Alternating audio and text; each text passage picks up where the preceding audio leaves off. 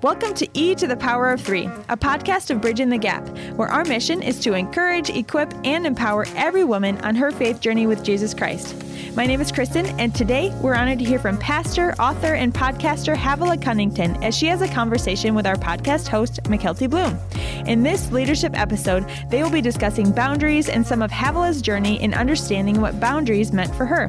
She'll give practical tools and insight into how to incorporate boundaries into friendships, careers, and self-care.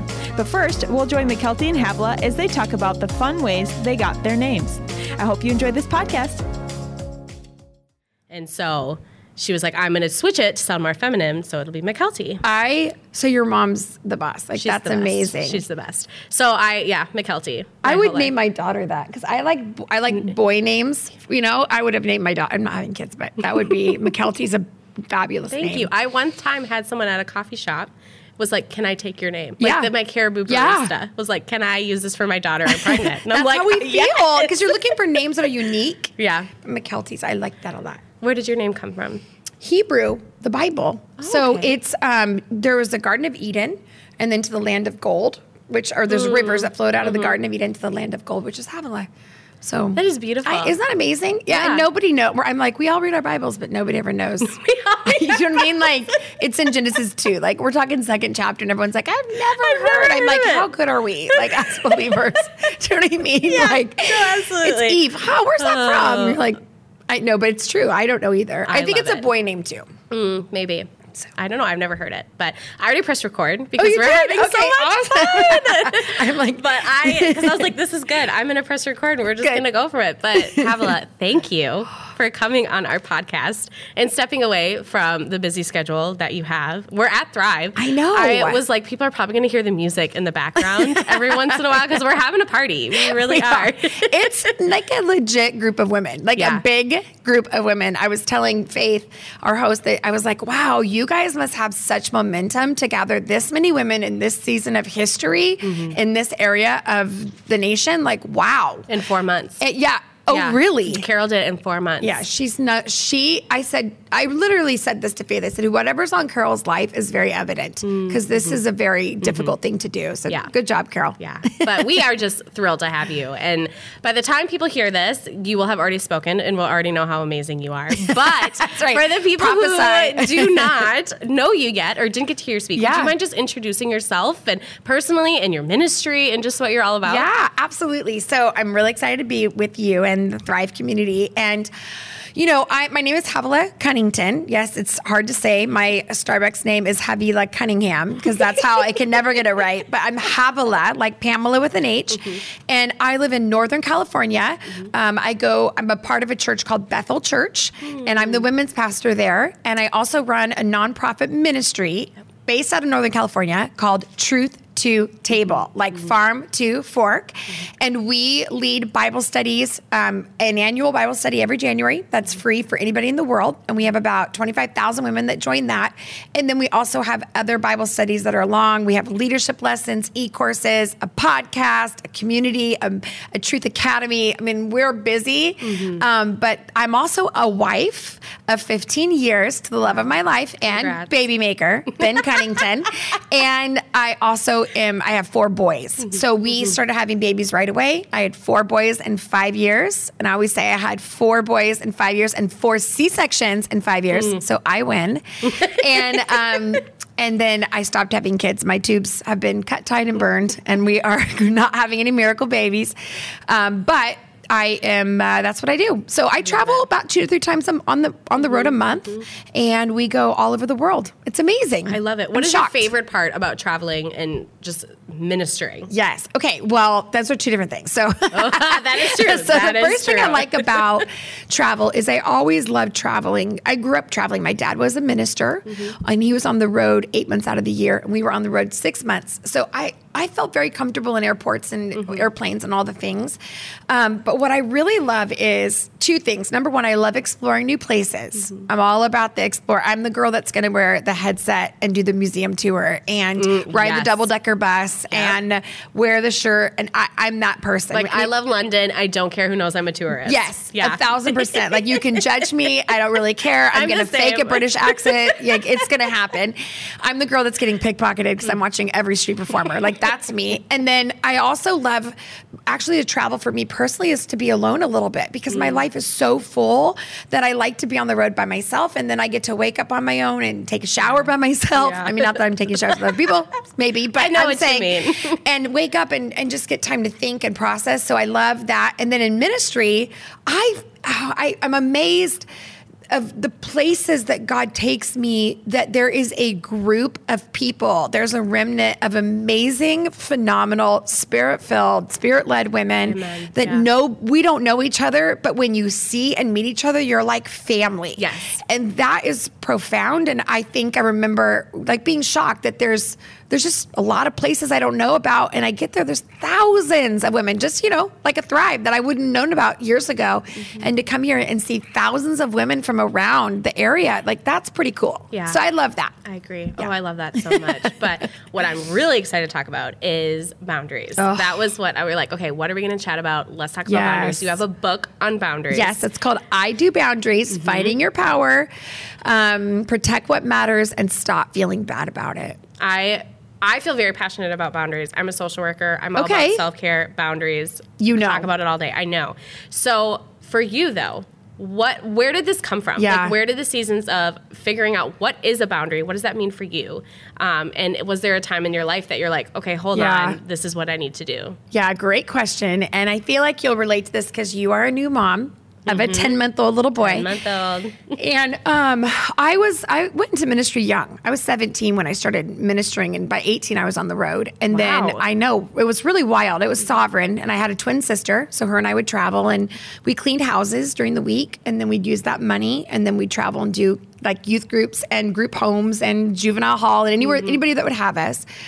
And then I did that, and I was pretty like celibate. Not pretty celibate. I was celibate and ready, like given to the Lord. And by 25, I didn't have any prospects. I was like, I guess, am I going to get married? Is God going to give me somebody? And I had been proposed to a couple times and said, no, that's not what God has for me.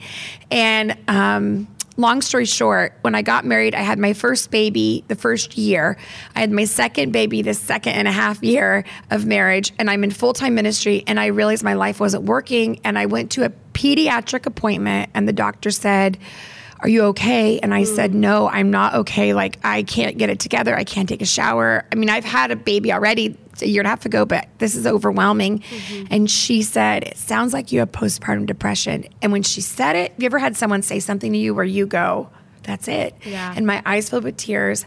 And I'm an ordained minister sitting in this pediatric office. She doesn't know what's happening, but for me, it was like a light bulb went on.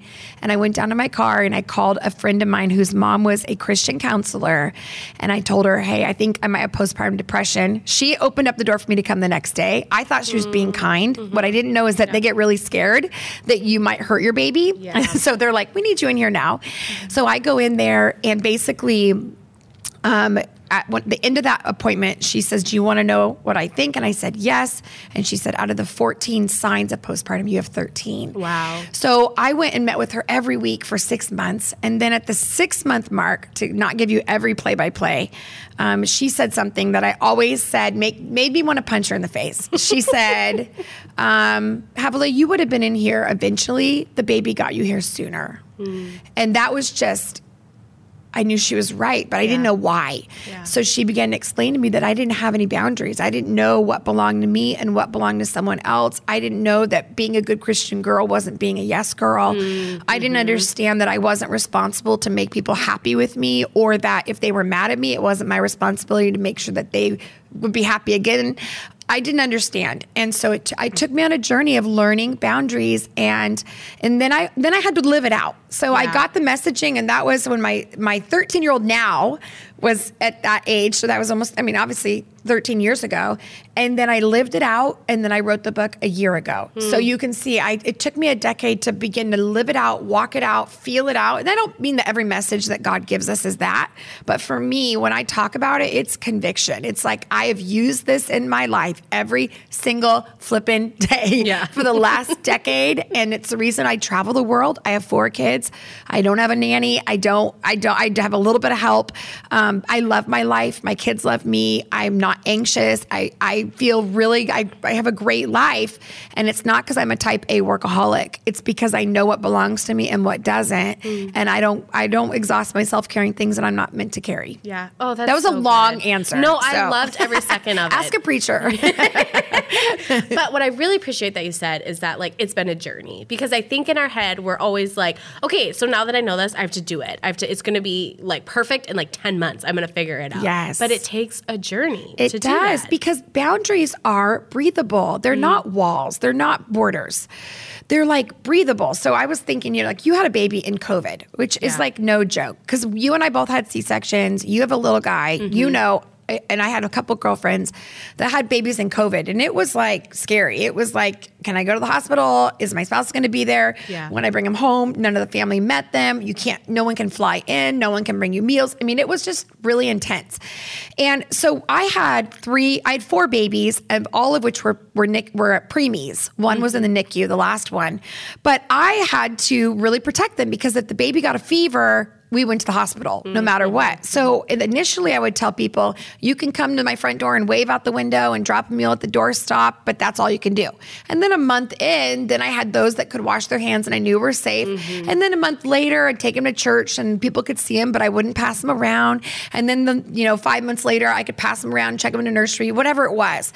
But that's how boundaries operate. So it would be very strange if I had a 13-year-old and I only allowed you to come to the window and wave at us. That's like a lifetime movie. Yeah. So what we want to do is understand that their boundaries are ebb and flow depending on the season of life, depending on what God's asking us to do.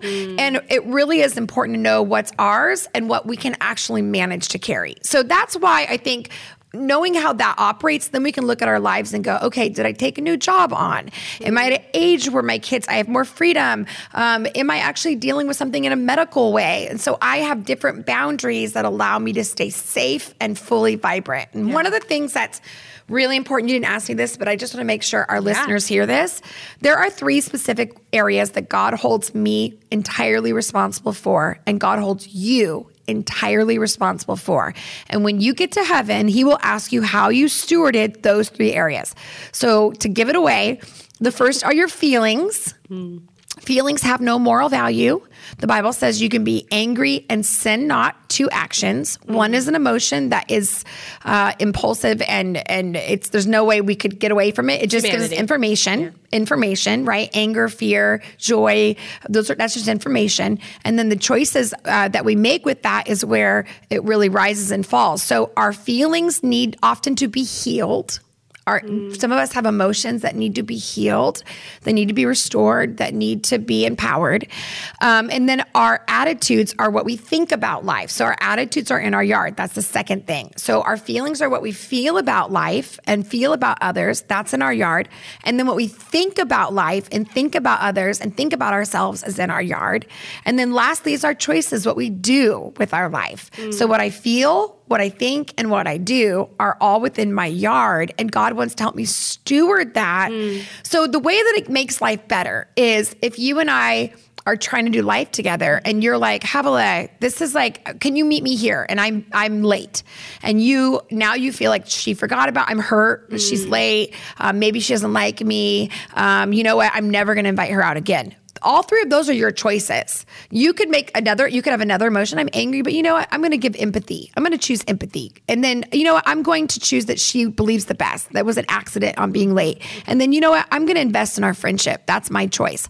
So when we start to get clear on that, life gets so all you do as a believer is you filter and edit every conversation, every post on socials, every message somebody gives, every podcast, wink, wink, that you're listening to. Those you filter, mine, yours, mine, yours, God's mine, God's mine. And when you start to edit and you have a natural editing, life gets a lot easier. Yeah, that was so good.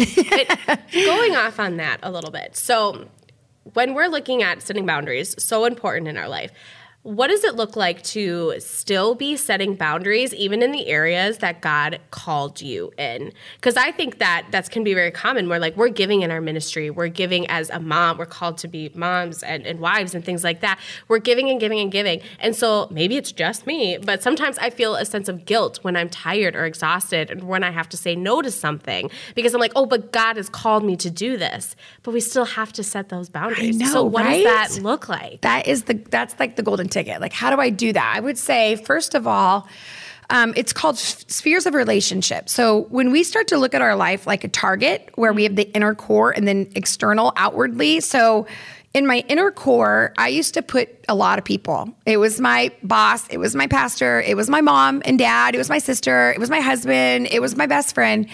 But when you have all those people in your inner core being able to talk to you about your life, then you tend to feel overwhelmed, right? Jesus had 3. Jesus had the 1, Jesus had the 3, Jesus had the 12, then he had the 25, and then he had, or 75, and then he had the multitude. So even the way Jesus lived is how we are to live. So your sphere is right now your husband, maybe a spiritual leader, and that's it. That's your sphere. That's the inner core, right? God, first and foremost, my husband, and maybe somebody who has a spiritual ability to, or a counselor, someone in your life. Yeah. And then another layer, right, a little bit further out would be maybe your boss, maybe it's a best friend. And so when you start to put people in those sections, then you start to see what they get from me and what they don't get from me. So if a phone rings and it's my husband, I'm gonna pick that phone up. Why? Because he's in my inner core group. He's my person, and I'm gonna pick it up. If it's a friend that I met, I'm going to probably send a voicemail because I don't want to get on the phone and not sure what's going to happen. Well, if it's somebody that's a stranger, then they're probably never going to get a phone call from me or a text. Why? Because this is not the way I communicate with someone like that. So back to what you're saying, because I know I'm kind of taking it to a different way, but I want to show you this, which is, you really want to work from the inside out, not the outside in. So if I'm called to be what I do, which is a minister, and I travel, then who needs to be okay with that? God, myself, my husband, and my spiritual leader. That's it. And so that's how I do. And then I add the next person. And then when people don't have access to me, then I actually live a more abundant life. So I'm called, I feel like I have so many things I'm called to do, and I feel overwhelmed. And there's 2 things I want you to think about. Number 1 is the Bible says to go into all the world and preach the gospel. Well, for you and I right now, that's our living room. Like, that's our living room. And the enemy wants to overvalue and undervalue atmospheres. That's good. And it's not, he doesn't. The truth is my boys are my congregation of 4, and I get to live out the gospel every day with them. So it doesn't matter if I'm on a platform, on a mic, that's my world. But the Bible also says we're to minister out of the abundance of our heart. We're to live out of the abundance.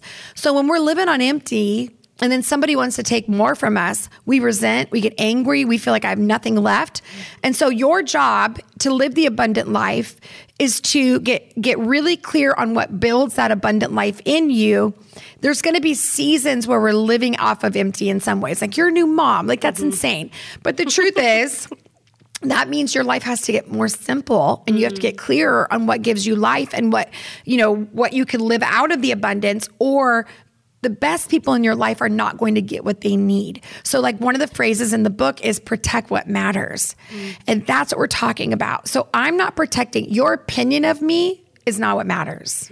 My kids' opinion of me is what matters.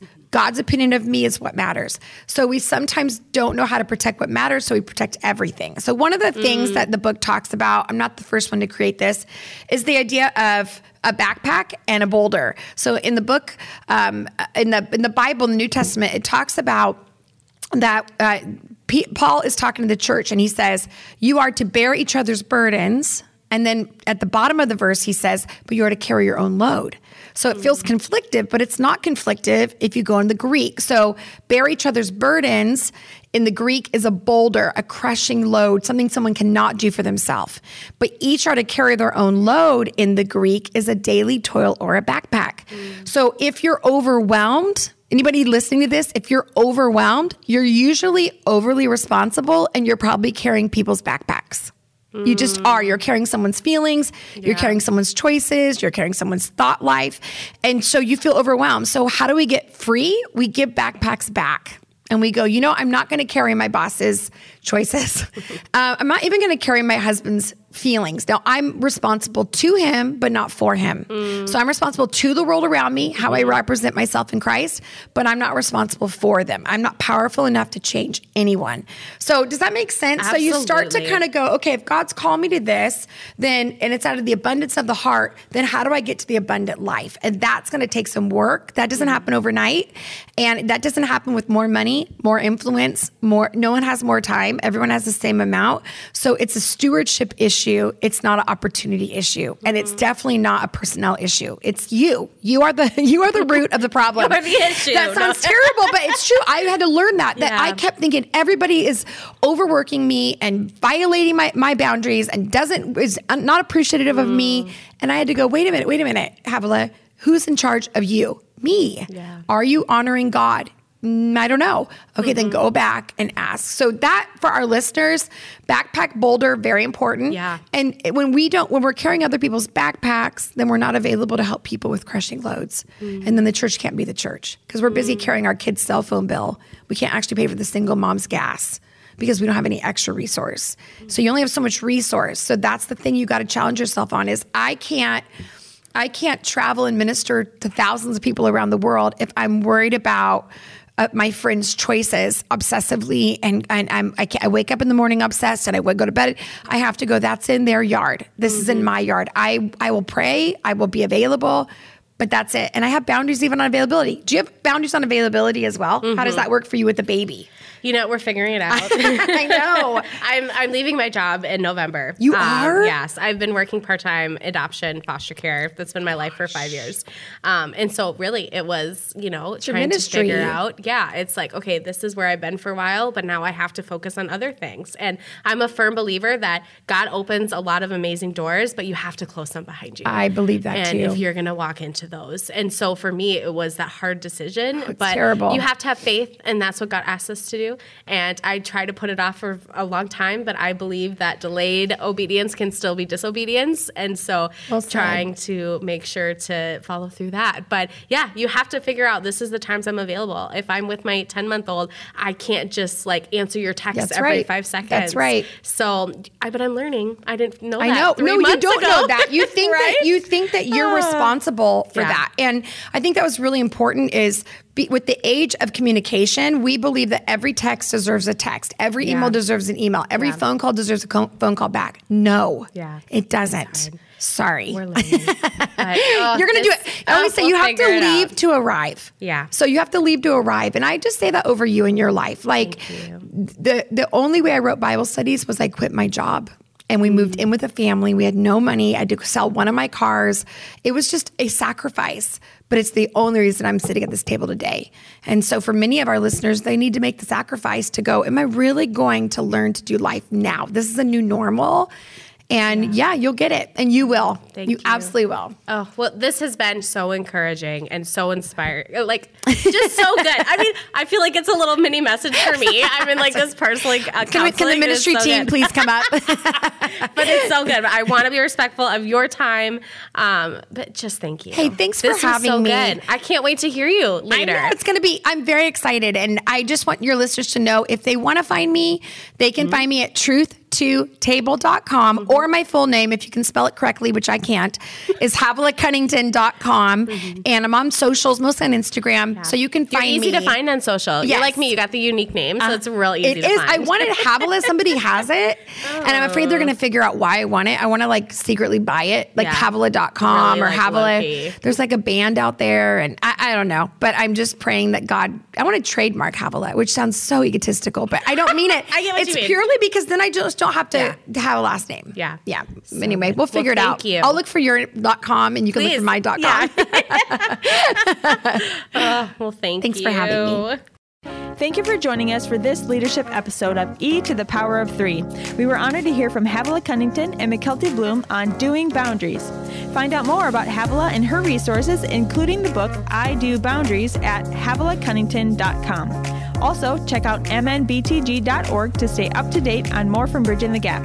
We look forward to being with you next time on E to the Power of 3.